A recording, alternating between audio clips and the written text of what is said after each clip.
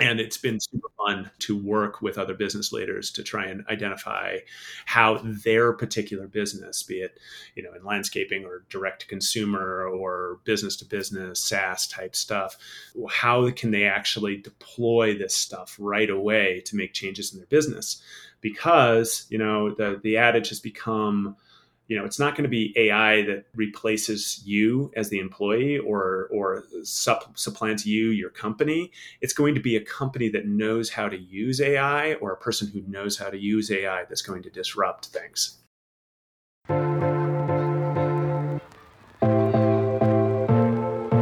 If you are an irrigation professional, old or new, who designs, installs, or maintains high-end residential, commercial, or municipal properties, and you want to use technology to improve your business to get a leg up on your competition, even if you're an old-school irrigator from the days of hydraulic systems, this show is for you.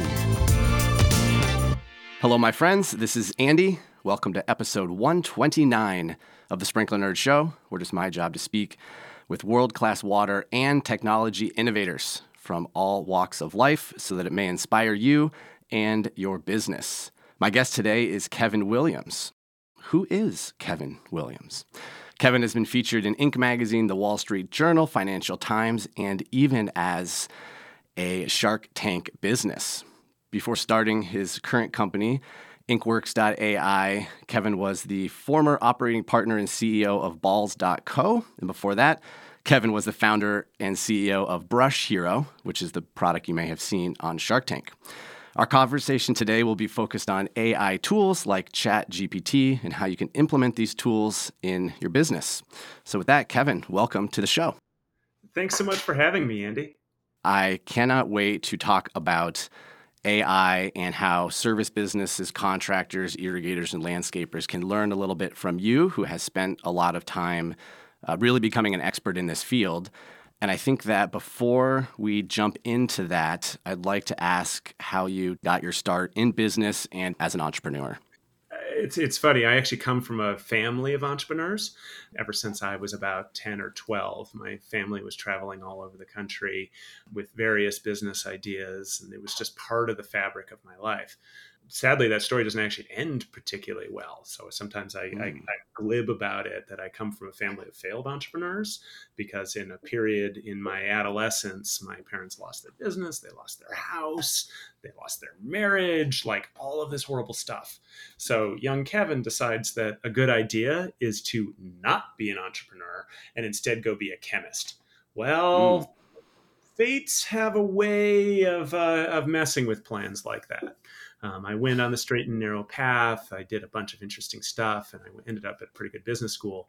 And in business school, I entered a business plan competition just as a part of an elective entrepreneurship class, and I won. And I won a bunch of money that came along with it for seed funding. So I ended up starting my first business, having done everything in my power not to be an entrepreneur. I was like, oh, heck, here's an opportunity. I'm just going to take a left turn in my life and chase this now. That business didn't necessarily go anywhere, but it introduced me to the angel and venture community in my town in Washington, D.C.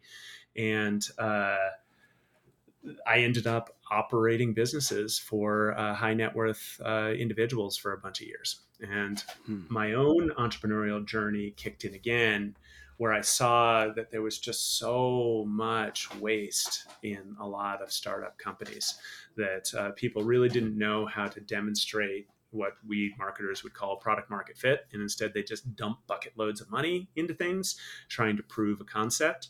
And when I saw the rise of social media, I saw an opportunity to rapidly test concepts without necessarily spending a lot of money. And that pivoted into a whole series of businesses where I would either license or buy intellectual property. And my dirty little secret was that when a patent was pitched to me, I could go out onto social media and test some concept around that product. I could throw a bunch of traffic at it, see if anybody cared. If people cared about the idea, then I would license the patent. And then I would already know that I could get onto first base with the product. Was it going to be a home run? Who knows? But I could get onto first base. So that led to the Brush Hero product, which I had licensed. I'd licensed the underlying IP from a gentleman in the UK, and several other patents in homewares and kitchenwares. I sold, I exited Brush Hero in about 2019, and then I ended up running a large international brand, which usually I don't say, but yes, it was Fuck it. You balls.co. can say it on this I channel, can on say this it. show. Yes, I was a manscaper. So Balls was the largest manscaping company in Europe. You can probably already tell I'm not the guy who tells balls jokes all day. So it was pretty fun to dive into a brand like that. It had British sensibility, really cheeky humor, and our goal was to drive it into the US with that sort of humor.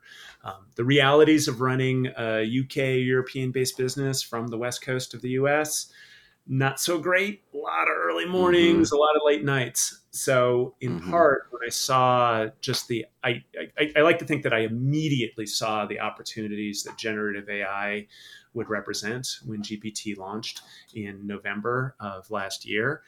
And I left and dove feet first into generative AI and practical applications of it. And have been rooting around for business models. My MO, test some ideas, test a lot of different things to see what might take root. And from there, InkWorks is one of several different projects that I'm working on, as well as doing executive coaching oriented around AI capacity development within organizations. Because one challenge of all of this is that coming up with a one-size-fits-all solution just isn't practical. So business leaders need to develop a framework around the way that they think about AI and how they're going to safely lever it in their business, as opposed to just looking for a magic bullet type platform that they can just buy that's going to solve all of their problems. That's going to be very interesting to see how that develops. And it's been super fun to work with other business leaders to try and identify how their particular business, be it in landscaping or direct to consumer or business to business SaaS type stuff, how can they actually deploy this stuff right away to make changes in their business? Because the adage has become, it's not going to be AI that replaces you as the employee or supplants your company. It's going to be a company that knows how to use AI, or a person who knows how to use AI that's going to disrupt things. I love that. So there's a couple takeaways. I'm going to start with the last thing you said because it reminds me of a great expression that I can't remember who the author is, but I use it all the time, and that is the company that kills you will look nothing like you. So when you said AI may not replace the person, it's going to be a company that knows how to use AI that becomes your competitor. That's a great example of another company that looks nothing like you but could end up killing your business. And you were running balls.co, and this is not the right time to talk about balls.co, but we don't actually talk about a lot of balls in this industry. We do talk about a lot of nipples, though. There are many different types of nipples in the irrigation industry, believe it or not. So I'm just gonna put that out there, inside joke for those that are listening. We don't talk about balls, but we like to talk about nipples. You talk about turf. And turf. Yep, totally. You can talk about turf. There's a lot to play with there. Not last week. It's been probably 3 weeks now. Kevin and I both went to a conference, I would say, that's just for Shark Tank companies, just for those who have been on Shark Tank, whether it aired or whether it was just taped, because we know that most of the businesses that tape don't actually go to air. So we were both at the conference, and that's when I was learning about what you were doing in the AI space, because Kevin was actually presenting at the conference, and I thought this would be great, Kevin, to have you come and share some of your real practical world experience with AI, and how you are coaching people to use it, some of the value that it has, and maybe even some of the best practices or things you should do first, second, third, or even how do you optimize the responses of, let's say, ChatGPT versus a beginner that just goes in and asks it a basic question. So very, very excited, and especially because this industry tends to lag behind. So first, just to back up, we're sort of operating on the assumption that everybody knows what this is. And I'm pretty sure everybody has at least heard of it at this point, that it's this magic machine that you can talk to, and it can come up with responses. But it is actually a success story it's one of those overnight successes that's 8 years in the making, that billions and billions of dollars has been poured into what are called neural networks that allow highly abstract patterns to interact with each other, such that the magic machine can output, based on a predictive model, what might come next from a thought. So that's essentially what it's doing. It's predicting from the sum of the human internet knowledge what the next likely thought can be. And it is absolutely amazing what it can do.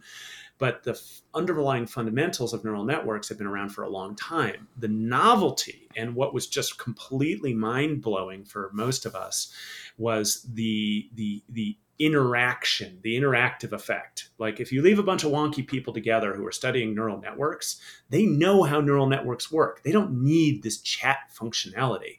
What the chat functionality did is it made it much more accessible for we mere mortals to be able to lever these tools on a basic level, as opposed to going through a whole machine learning type process. So these are predictive models. They're taking the sum of human knowledge and they are outputting the next likely part. So the first thing to understand about them is that they don't necessarily know or care if anything is particularly accurate. So this is what you hear about in terms of hallucinations.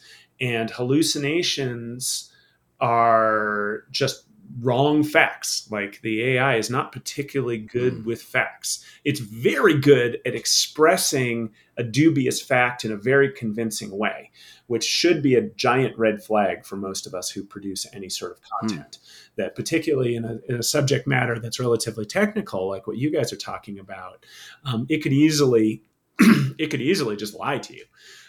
So the first thing that I tell people from a mindset perspective is that you need to calibrate what you're doing with the AI based on who you are and what you know.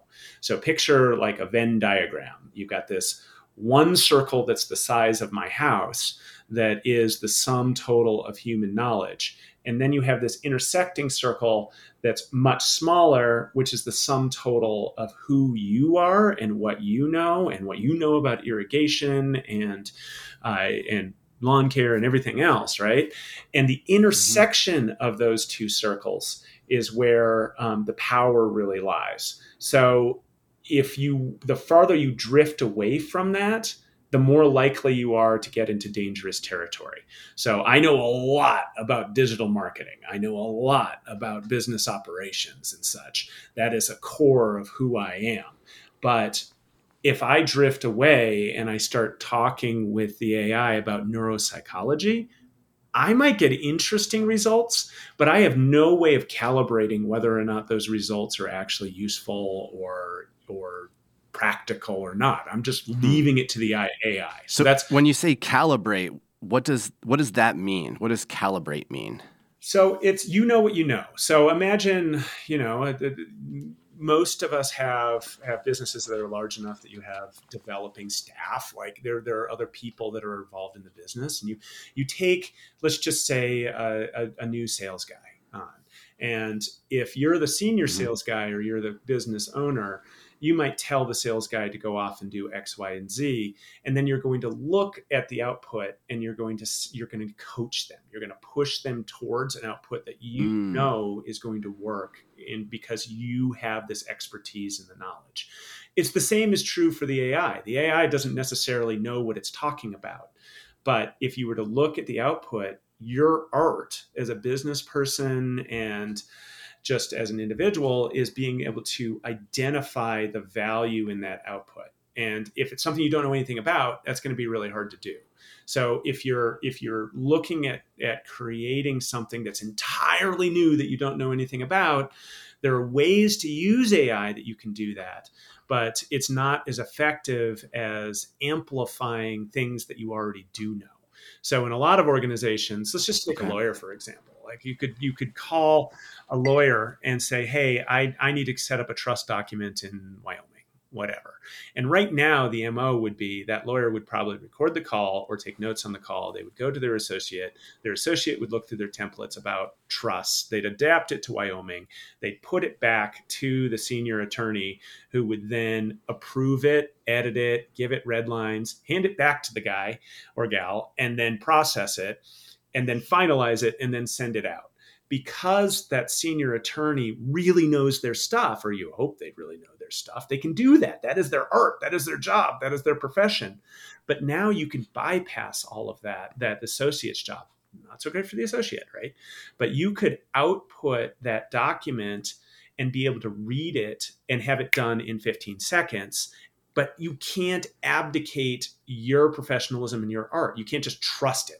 You're going to get 80% of the way there in 15 seconds, but that last 20% of editing and clarifying and redlining, you still own that, at least at the moment. So the lawyer knows a lot about law. The business guy has actually read a ton of contracts, right? Like I've probably read 1,000 contracts in my career. I'm not a lawyer. I happen to be married to one, but I'm not a lawyer. Mm-hmm. But if I need to create a new contract, I can actually get 90% of the way there, or so let's just say 70% of the way there, because I know how contracts are written, right?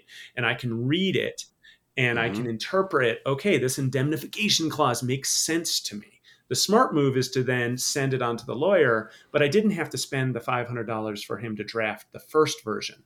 I just need to spend the $250 for him to take a pass at it at the other side because I know enough to be dangerous. Now, if it were to get into case law, statutes, regulations, things like that, it could easily lie to you. And that's out of my realm. Like the lawyer might recognize that case isn't a real case or that statute isn't accurate. But dang, if the AI isn't going to be very, very compelling in its defense of its own facts that it's putting forward. So that's the right.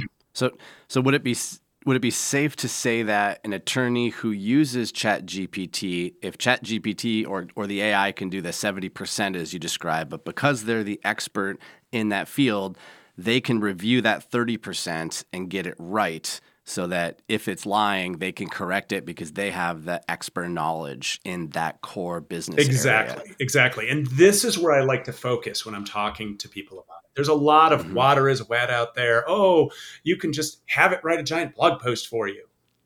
Okay. That's cool. It's cool to watch it do its output. It's sort of mind blowing. If you haven't seen it, by all means, totally go sign up and see that because it's really cool.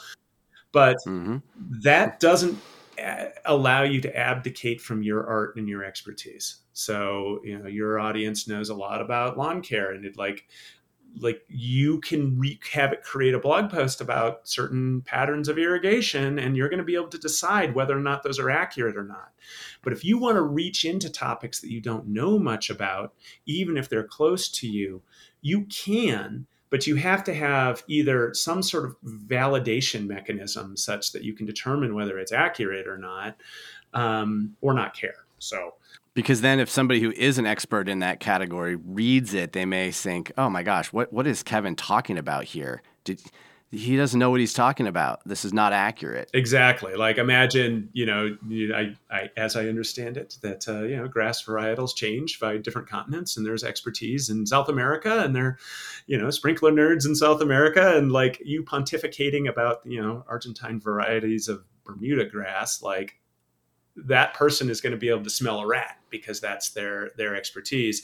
And worse, this is sort of meta, as there's an industrial scale opportunity for content production, if all of us, and I'm not going to get noble about this, but like if all of us are out there producing bad content, the AIs will be trained on the bad content.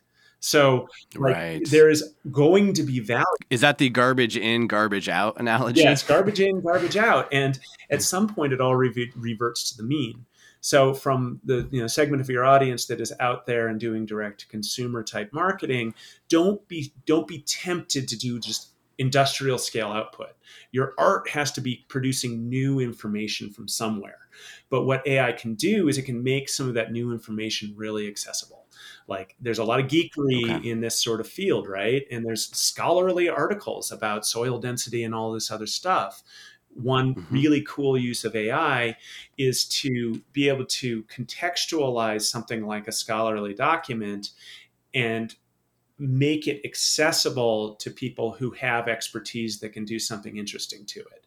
So, somebody Okay. comes out with a paper from the University of Florida as far as water absorption rates, whatever it is, and you can then use the AI to simplify that overly complicated document to a way that it falls into that zone of expertise in art. And then you can actually add to the corpus of information that's out there on the web in an additive way, because that paper was never really going to get found. It was somebody's PhD Wow. thesis or whatever. But now you, Andy, can actually make that accessible in a way that increases the store of human knowledge. And from a Okay. strategic perspective, I do suspect that brands, particularly in the internet, who can truly add novel value are going to be rewarded by search engines, by advertising platforms, et cetera. And that those who simply put it out like high volume garbage are going to get severely punished. And I'm thinking that likely the level one knowledge, which may address the most frequently asked questions about lawn care on the internet, will probably be garbage in, garbage out, and stuff that everybody talks about. I love what you said about finding a scholarly article. And what came to my mind is that there actually are scholarly articles from, I believe, University of Florida on, lawn care and, let's say, soil moisture sensor technology. And my question would be, number one, perhaps this would be a great training example for us to do live. Like, hey, let's grab a couple articles and use that to produce some really awesome content using AI. And could we do that? Could we take an Like article real time. of a research on soil moisture sensor, not right now, about soil moisture sensor technology, real case studies, and recreate it in a way that everybody could understand it, simplified, but on a deep topic like that? So let's walk through the practical example. The Perfect. example is yes, good. That would be really cool, right? So first you're going to find the article, and then let's just be practical, right? Hmm. First, if you're not paying for GPT, pay for it. It's $20 a month, and it gives you access to GPT-4. But more importantly, it gives you access to advanced processing. So the 3.5 was the first model. 4.0 is where it is now. 4.0 is roughly 10 times more powerful as far as the level of connections. It's also slower, which can be a little bit agonizing in a demo because it writes really slowly. But it allows you to contextualize. These are all terms that are going to be so common in the next few years, but right now we're all kind of bending our heads around it.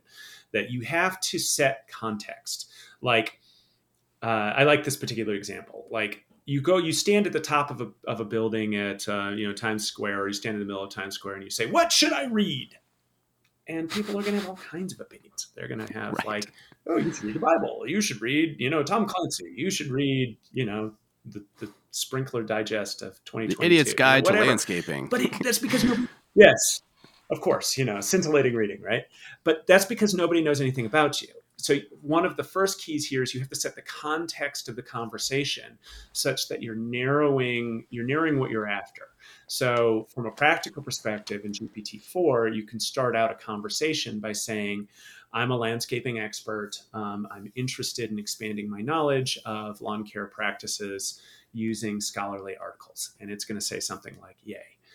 Next, you set the context for the conversation, because you could just continue, and this is where it gets dangerous. Like, let's just chat about lawn care, and you're going to come up with all kinds of interesting stuff in the back and forth. That it's as you're expanding, like it knows who you are, it kind of knows what you're looking for, but now you want to refine that context further. And the way that you do that is by contextualizing something like a scholarly article. And there are tools, they're called plugins within GPT-4 that allow you to do that. And that's simply by letting it ingest the PDF. And now This is what we're talking about. We're not talking about the body of the knowledge of world knowledge about lawn care. We now have established minimal context that you have expertise in lawn care. And now specifically what we're going to talk about is this scholarly article. So like use mighty GPT, use your chat-based functionality to make this easy, but this is what we're talking about. So now you've set the context for it. And you're going to do something like, let's ask for a summary that would be applicable and interesting information for an audience that is focused in on lawn care science. And it's going to come up with a bunch of ideas. Okay, cool.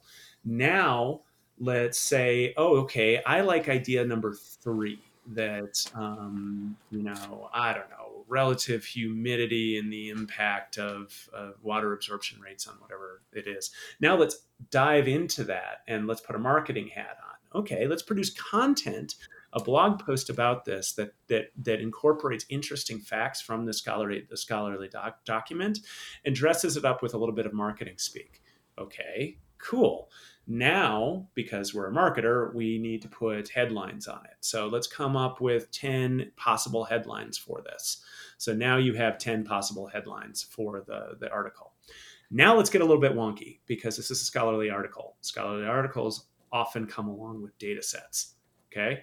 So you could actually ingest a data set using the code interpreter function within GPT and say something completely simple, like some giant data set, and just say, help me visualize the data in this data set in a few different ways that would be interesting to my audience. My audience, like you've already defined who your audience is, right? It's another cool part. Like it has permanence. So it's remembering what you gave it earlier when you said, my audience is homeowners, interested in blank. Exactly. It stores that. So we all. I'm not going to say the name because it'll trigger, but the S device on an Apple. If I were to say the name and I would say, "Hey, what's the weather in Park City tomorrow?" It's going to have an answer. And if I simply said, "What's the weather on Saturday?" It's going to say, "What are you talking about?" Because it has no permanence to it at all. You have to start over in that conversation. Permanence in GPT is so cool. So just a practical tip, you have chats that maintain that context. And some of my chats are now hundreds of pages long because I'm chatting through specific business models and it knows that that's what we're talking about. It doesn't need to like remind itself.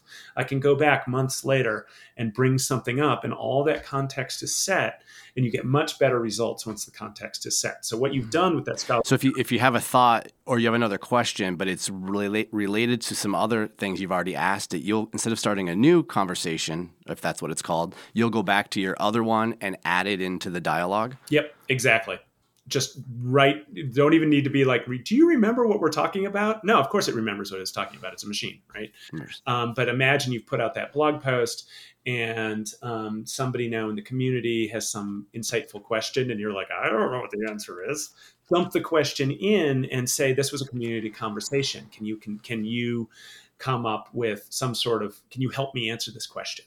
And it's going to use the context of your chat, the conversation you have. It's going to use the document that's been set as context. And it's going to try and answer that question within that much narrower context than just the Wild West of the internet. So taking it to the logical conclusion, again, as a marketer, you need visuals. So now we haven't talked about the visual tools at all. I've been very GPT focused. And GPT is not the only language model out there.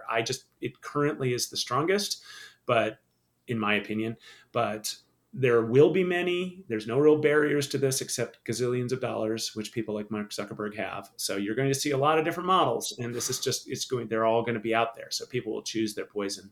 Do you know top of mind what a couple other models are that we could share or I could list in the notes? Google Bard is quite powerful, and it's not like Google wasn't working on this. They missed a tick.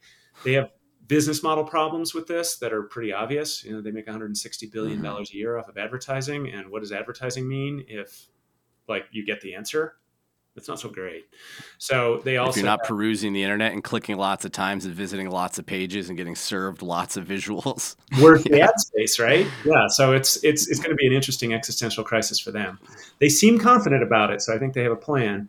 But they're constrained. My worry is big brands like that get more constrained by reputational impact. We all have heard the stories of the New York Times. I think Kevin Roose, who like the AI tried to convince him to leave his wife and stuff. Like OpenAI, which is GPT, can kind of get away with that with its I'm a $10 billion startup thing. But Google has to worry about that. So naturally, they've limited their model more. So there are all these instructions, and there's a term that's may be permanent, but at the moment, I'm not quite sure. It's called constitution. And it's this idea that there's an operating, we call the anytime you type something into a LLM, it's a prompt. But there are all these hidden prompts that are behind the scenes, and those hidden prompts are basically. Let me catch you right there. You mentioned a buzzword that I want to make sure everybody knows. You said LLM. Large language model. So a GPT is one of the large language models. Llama from Meta and Facebook is another one. Google has its own that underpins Bard. They've all done the similar thing where they've subsumed the internet and are making these connections. And then, so the GPT is not the generalized term. That has to do with technical language transformation. So GPT is actually a technical term. Yeah. So anytime you put a prompt into these things, that's a set of instructions that the AI is then trying to follow. But there's a whole set of hidden prompts behind the scenes that are basically don't be psychotic. Like, try not to say like racist stuff. Try not to like incite violence. Like, don't answer legal questions in a way that could be misleading. Like it's like this whole giant set of things. And building that constitution into the model, the sort of the strength of that constitution ties into, this is slightly wonky, but it ties into the how crazy the outputs can be. And there's another term in there that's called temperature. So the higher the temperature, the more likely it is to go batshit. That it's going to start making. And what does a high temperature mean? What is that? So it's like a continuum. Like low temperature is cold, just the facts, man. And stick to the facts. Right. This is okay. I see. High temperature is we're going to loosen up that neural network. And I'm trying to paraphrase a little bit, but like it's going to loosen up the neural network and allow the network to make kind of wilder connections between things. Okay. So is cold something that's extremely factual, like 1 + 1 is 2? Would that be very, very cold? Not factual. So that you got to be super careful. Like it's predictive. Okay. All right. Like we have a high level of probability that 1 + 1 is 2, but some of these models are very bad at math. Because that's not what they do. They're predicting that one thought follows the golden rule. Okay, we have a lot of information about the golden rule. We are really, really comfortable that the golden rule is do unto others, right? So that low temperature, it's going to connect those. Extremely high temperature, it may come up with something like, maybe that means something different. Let's just like connect things. So it gets creative on its own, sort of. Don't anthropomorphize, but it's easy to do. Okay. But it is it just gets looser in its neural connections. Okay, and it can be very powerful in terms of being extremely creative. There's an example that's I like that. So a high temperature means more creative. Yes, and most of the models by default operate at a relatively low temperature because that's where the you should leave your wife and marry me stuff comes in, where it starts like, it's crazy. Like, don't get me wrong. Like researchers in this space, they anthropomorphize it because it's doing stuff that they don't understand. So, well, I'm just wondering, number one, I'll ask you, and you could answer it now or later, is this regulated? Because if it's high temp and it's super creative, which means it may not be accurate, should there be a disclaimer in the response that must be included if you use the tool, because the answer may or may not be correct because it's high temp? And where do we draw the line, or is there a line being drawn on telling someone, disclosing the use of the tool? So this is where Europe is heading. Europe is heading to a disclosure of AI. And I think we may see something similar to this in the US at some point, but it's a commons issue. Like, that sort of disclosure is only as good as the compliance of the community and the enforcement mechanisms that make that happen.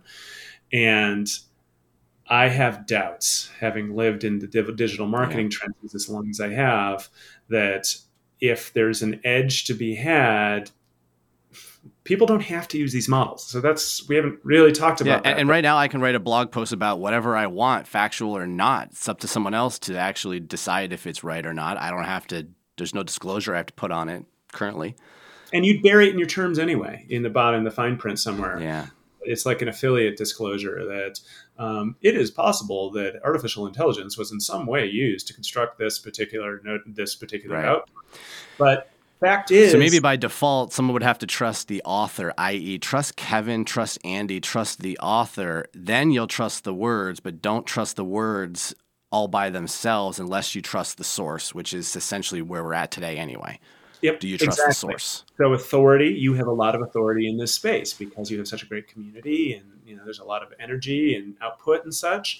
That is why search engines reward you, or I assume reward you for that output. Mm-hmm. So the same will be true in these models. And that's the winners will be those who have a lot of authority and a lot of credibility, and that will make it very hard for new entrants to batter through. In my opinion, there will always be shenanigans or tactics that are designed to like break through the model and try and get something to get attention.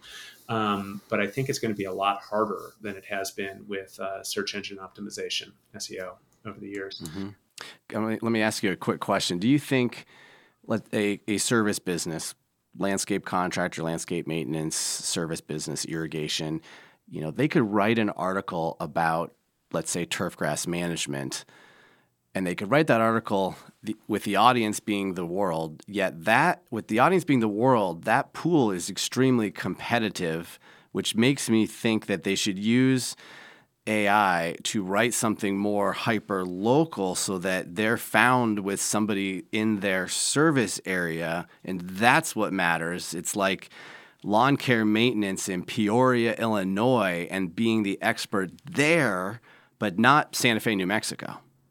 So I think, would that be the right way to think of it?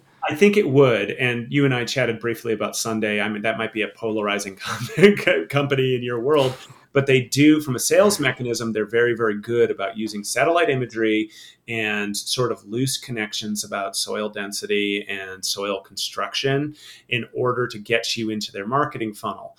And they can do that because they were extremely well funded, and they spent a lot of money trying to figure this out. And the fact is, there's really nothing right now preventing a Peoria, Illinois provider who knows about soil to be able to output like sort of micro geo content based on the information that they have to educate the Peoria, Illinois population about the very specific aspects of their soil on a level that Sunday can never touch, because it's just too micro for them. They're too big, right? Exactly. They're the authority in this particular area based on their experience just in this area, which someone who lives in that area, they would want to hire someone that knows a thing or two about that specific location. So imagine you have your scholarly article. Well, let's put a few of them in there that are about like how to manage, pH, whatever it is. And then you can put a data set, or even sort of qualitative information. Well, I happen to know that be embarrassed to show you guys my lawn, but I happen to know I'm in a high clay area, and I don't really know what that means. But if you feed all of this in, you could come up with a very practical micro guide that's very effective without necessarily having to do the whole lift of doing the brain dump of everything about high clay environments.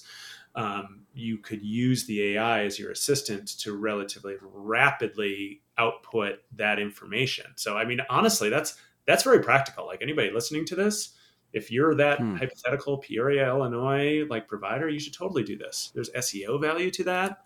Like as far as having content that a local like lawn care tips in Peoria, right now you might actually find if you were to type that in, there are all of the dynamically generated like SEO articles about there that do that, but that's kind of Mm-hmm. crap content on the inside. If you have authority as somebody who's in that community, plus, being a professional organization there, plus offering this micro content that's useful to people, you wouldn't have bothered before this. Now you can do it. You can do it this in like a half an hour. Like it's way easier than it would have been. And is it going to change your business? No. But is it going to, on the edges, allow you to build out just this corpus of credibility that in a very SEO sort of way can follow you over the years? Yeah, that's very plausible. That Wow. have This value. is really hands-on. I mean, I think there could be a ton of value in actually doing a live workshop that could be recorded for people to see later, but take similar businesses, i.e. irrigation contracting companies that, number one, all have to have a website, all know exactly the type of work that they do, and all know exactly who their best customer ideally is. Create some content, copy, paste it onto their blog, know what the traffic is now, and then over, let's say 3-6 months, what happens after the end of 6 months? Could we get a cohort together that becomes like number one ranked in all of their local areas through a quick training demo seminar? There's value in that, I think. That'd be fun. Wow. Okay. Well, we can't show people actually how to use ChatGPT today, but I love how you talked about some of the context, because I feel like that's what I've had to learn the most about, is not just asking it a simple question, but creating that frame. And believe it or not, I learned it from my son, who was taught how to use this in college, and he's a computer science major, and he uses it actually to correct some of his code when it doesn't work, among other things. But he was the one that taught me you got to basically, tell it who it is, what its job is, all those sorts of things to frame it, which I had no idea about. And I think that a lot of people may use, again, just ChatGPT and then say, I tried it, but it didn't give me the results. So, I'm done. And So let's wrap a little not bit really about true. other practical ways that I think that everybody should be using it. And Cool. it's ranging from just dead simple to much more complicated. But the most simple bit is none of us have any excuse to have blank page syndrome again. Like some people are talented content creators. A lot of people aren't. I am not. I actually can write, but it is an agonizing process for me. I'm not that guy who just can hammer something out. And I have blank page syndrome. I sit there, I look at the page, and I kind of play with some words. And like, we don't Then have your to mind starts to hurt, and you'll go, I'll try it again tomorrow. And then it just repeat, and you never freaking do it. So now it's like, I need to write a letter to X, Y, and Z client, and this is the sort of stuff that it should contain, blah, blah, blah, blah, blah. And bam, you've got a draft. And then my art and my effort is spent on revising that draft and personalizing it and putting the me into that draft. But I've gone from 0 to 8 like in 15 seconds, or, spending a little bit of time going back and forth with it, working on tone, bringing that down a little bit.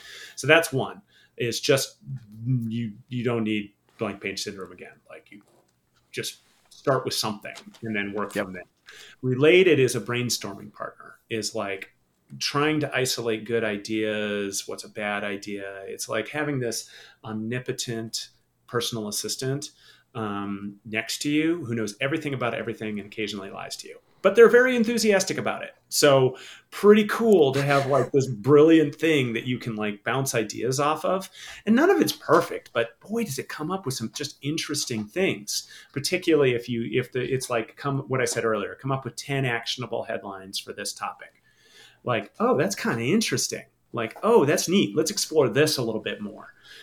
Also related, I think a lot of small companies struggle with creative design and creative development, and are frankly beholden to a lot of creative like people and agencies out there that charge a lot of money for it. Being able to use this as sort of a creative designer assistant. Again, you're not going to get to 8 or 9 in this case if you're not already creative, but being able to use it to get to, 6, 7, 8, and like maybe script out a video or a piece of content and have an idea of what that's going to take to get it done. Oh, what sort of camera angles might I use? And then you walk into the conversation with that creative partner and you're way more equipped. You have a good idea of what the storyboard looks like and what it feels like. And then their art is layered on top of that because they don't know your business. Like, as much as we all love the idea of having a creative agency that knows everything about us, they're busy and they might know something about your business, but you will always know your business better than they will. So if you can kind of skip that phase and get to the creative production part, that can be super, super useful. Correcting documents or assessing documents rapidly, just being able to absorb information. Like in your guys' world, like every time a new regulation comes out, or if scholarly articles, if you're a real geek, whatever it is, being able to rapidly ingest that information in a way that you have it in your to-do list. Oh, I gotta read that article. Okay. Like, I have family members who love to send me Atlantic articles. Like, they're always like 15 pages long, and like, I just can't, I like don't have the bandwidth to read it. So I'll put the article in GPT, I'll summarize it, I'll frame who I am, and like be able to come up with a summary that is appropriate for who I am, and then I can decide if I'm going to engage in whatever. Wow. Family life. The first thing I think of when you say that is, could we take, let's say, the National Plumbing Code and use it to help understand what the requirements are for irrigators as it relates to the National Plumbing Code on what you can and can't do and what the laws and regulations are? Theoretically, yeah. You could. Wow. And your art, don't forget your art. Like, they're plumbing code inspectors. Like, even you guys probably don't totally know like where that line is. And it would make me a little nervous to do that, but I bet you'd get some pretty meaningful output from it. It would be an interesting test, actually. And just maybe a summary format, like, hey, can you summarize the National Plumbing Code and what irrigation companies should know or are responsible for, in a summary? So I literally did something like this. It was an OSHA regulation for scissor lift safety. And I put in the OSHA reg and I asked it questions about like, this is not something I was doing as a hobby. I have a client who is in this world, just to be clear that you weren't just going to rent a lift and go out there. Lift, but I was clean your windows. About like, I have this situation, like there's a 220 junction right here. Like, how far away does the scissor lift need to be? And it did a very good job. And I think, let's think ahead a little bit. Like, this is all cool, right? But man, this is going to be powerful. Like, you imagine that you're an on-site contractor and you've run into X, Y, and Z scenario, like right on your phone. Like, hey, I've run into this, there's a T junction of whatever flow rate, and how does this apply to, the code of Peoria, Illinois, and flow rates? That will, no doubt about it, right. Exactly. So today we've got something called friction loss charts. So those listening likely know what a friction loss chart is. It'll tell you what the PSI loss is per 100 feet based on a specific flow rate and a specific pipe. And if somebody were out in the field today, it's very hard to have all of those things memorized. It's actually probably impossible to have them all recalled in your head. But just to be able to ask it, hey, what's the PSI loss on 2.5-inch PVC pipe per 100 feet? Because you want to make a change to your design. You need some quick engineering facts. Sounds interesting. That's going to be a thing. It will. It may already be like this is changing so fast. I mean, I literally was in the middle of the presentation when Andy and I were in Vegas, and a new feature was released in GPT. Like as I refreshed my screen, and I was like, "Oh, that's new." Yeah. And it's very hard to keep up with. And the possibilities are virtually endless. So, yeah. So, what other things? So, business. We Excellent. all run businesses. You all have a bunch of customers. You could dump your customer data into it and ask it to visualize it and visualize where the clusters. You have sales staff that are out and they're covering things. It's a bit of a lift to do some sort of geographic sales analysis of how effective you're being.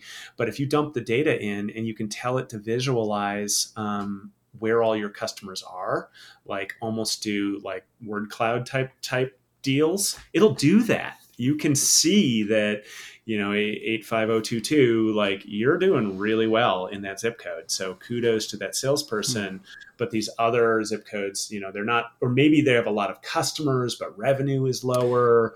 Identify opportunities. That was my next thought is I think that contractors probably have revenue per customer because that's the account. They may not have profitability per customer because they may not job cost down to that level of detail.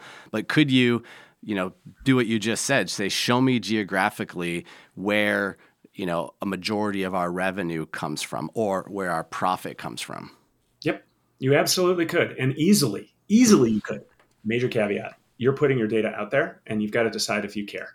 I have a very practical attitude about this, that the LLMs are not in the business of yielding your data, but there is evidence that they are porous at the moment. So if you put highly sensitive data in there, the formula for Coke or something like that, it is possible that the model may be training itself on that. So if somebody somewhere then asks for the formula for Coke, since you've put it in there, it can connect the dots. But we're not talking about. So you might not want to disclose the name or the address, but maybe just the zip code, and that might be good enough. That would be, if the first column was a zip code.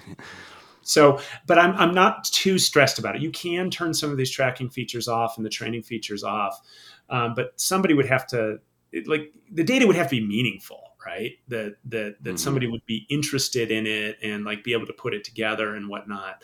So know that. And you're going to start to see micro LLMs develop. I don't think in this scale of business so much, but in medium-sized businesses, you're going to start to see captive. This is just Kevin pontificating, but you're going to start to see captive LLMs such that they are walled, such that the organization can play with the LLM, but it's not necessarily getting out into the corpus of the world. I mean, I think you're right, is we don't know how the data could be used now, but if the engine, if that's what you call it, the machine ends up with, if everybody uploads all of their sales data by zip code, then potentially the machine knows where people are spending money on outdoor services. So if we had a new business we wanted to sell into a brand new greenfield market, it's a startup, and we could ask it, show me the areas that spend the most on irrigation systems, and it could provide that to us, then we would have a target on how to go sell holiday lights or ponds or landscape lighting or something else, patios. Yep. Yeah, it could. And it's pulling from all kinds of different data sources as well. So, so other practical things. So let's do images. Yeah, I was going to say that's what I wanted to get into next, just briefly, because we are kind of running out of time. But could we talk a little bit about images?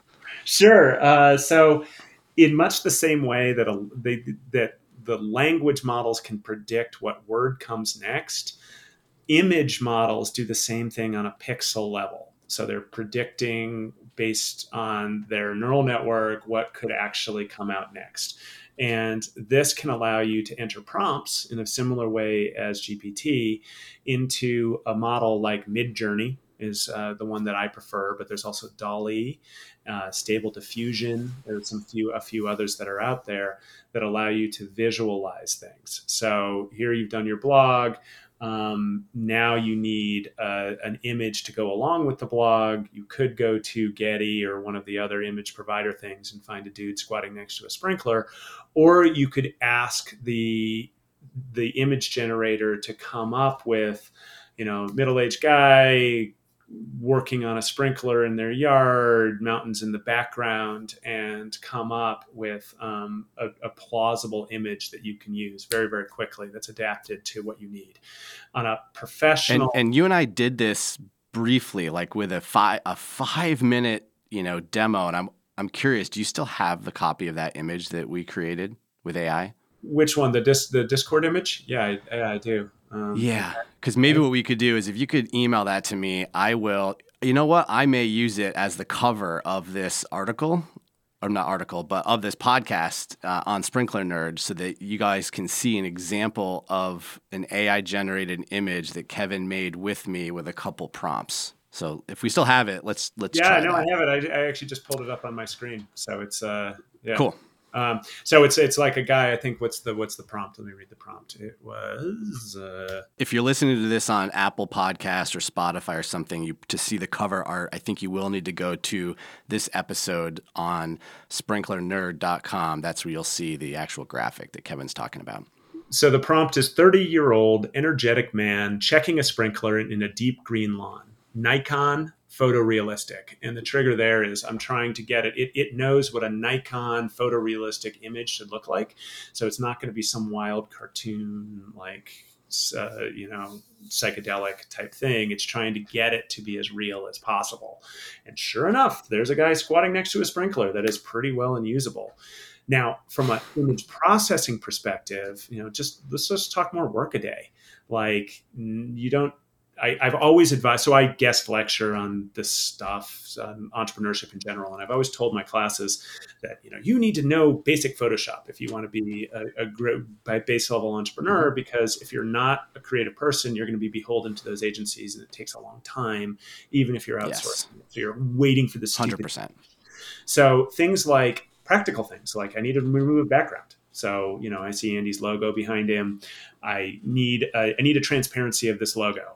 Like there's an app for that, for basically nothing, you can go to remove BG and it's going to pull out the background, or image correction or image resizing. And what you're going to see is a lot of these tools are going to be baked into the image processing software like Photoshop and Illustrator.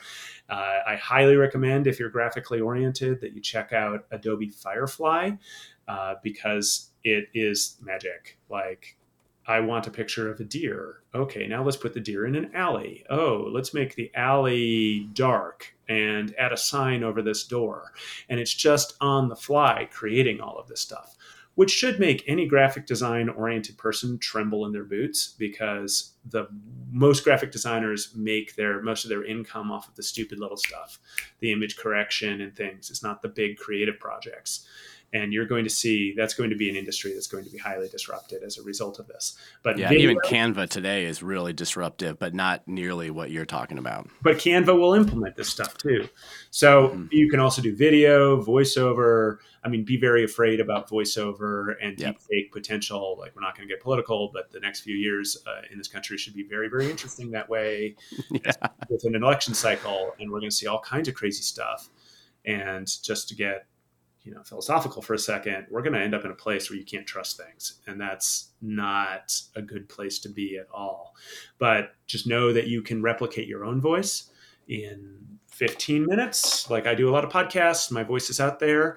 So I had this bit of an epiphany, and I called my, 83-year-old mother and I said, look, it is entirely possible that somebody could call you with my voice and try and get access to your bank accounts. Like, that is actually possible right now. And I gave her a safe word, like that, if you ever feel weirded out whether or not it's actually me, just ask, and, we can verify, right? Don't say your safe word. Don't say it. That's a great tip, actually. I think I'll with my family, come up with a safe word for all of us in the event that somebody does this. I think that's a really good tip. And it's awful, but it's already happening, where people will get calls from their kids. I've been kidnapped. You need to send, 10 grand right now. Like, that is happening. Now, the positive side is, like, you're going to have the ability to have these virtual customer service agents that can actually talk to people. It's also terrifying, but Like Wow. let's just stay on the positive, right? That these we are going to be able to offer such a personalized experience to our customers that we are going to just be able to blow them away. Like Right. when you Yeah. right now you're busy, you're running around, you got all your crews, you maybe have one person answering your phone, maybe you have nobody answering your phone. The phone can be answered, chats can be responded to. Like this is a whole aspect of practical applications that you all should be thinking about. That Yeah. how can I create a better experience, not a creepy experience, but a better experience for my customer using some of these tools to get them to what they need instead of the endless frustrating like back and forth. Yeah. So this might be a good point or a good time for me to mention. I would like to run an experiment. So if you've made it to the end of the episode here, I would like to run an experiment based on what Kevin just said about personalization. And I think I would like to, I'm kind of just spitballing this as I go. I'd like to put a form on my website. So let's just say I'm going to go with sprinklerNerd.com/inkworks, INKWORKS, Inkworks. I'm going to put a form there with a few questions, including your address. And when you fill out the form, I'm going to use one of Kevin's projects, inkworks.ai, to send you a personalized letter handwritten from me personalized based on the inputs that you enter in the form. How's that sound? That sounds awesome. So, and that's my... And I'm going to pay for it. It comes with a fee, and that's Kevin's project right now, inkworks.ai. So I'd like to actually test it in real time with you guys listening and, give you a taste of what Kevin's working on. So we're using LLM technology to interpret messages, and then we're using pen-wielding robots to handwrite notes. So let's imagine you did a big landscaping project for a customer. Like, you should send them a thank you note or a Christmas card or whatever it is, but you never get around to it because it's time consuming. Using Inkworks, you can produce that letter, and it comes out handwritten, absolutely unique. I, of course, have them piled around here. They look like they're written by a human. And it's remarkable efficacy and very ironic that I'm using multiple layers of AI to create something that's so highly personalized, specifically because people are craving that personalization, that we're all bombarded by all of this information constantly with emails and SMS and all this stuff, and people just ignore it. And it's just going to get worse as AI continues to advance. So ironically, one of the first toeholds I have is doing something analog with something amazingly complex. So great. So great. Can't wait to run this experiment. On that note, Kevin does coach businesses in this field. If you would like to hire Kevin to, help you with your business, coach your employees, give you tips, how can somebody reach out to you, Kevin? Yeah, the easiest is kevin@inkworks.ai, or I'm relatively easy to find on LinkedIn. I'm out there.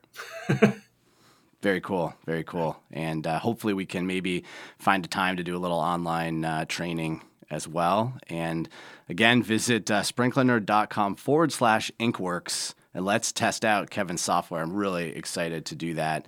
And, Kevin, I think that from all the people who I have met that are into AI and use the tool, I don't think I've met someone as knowledgeable as yourself, and I really appreciate you sharing this with us today. Thank you. I'm clearly passionate about it.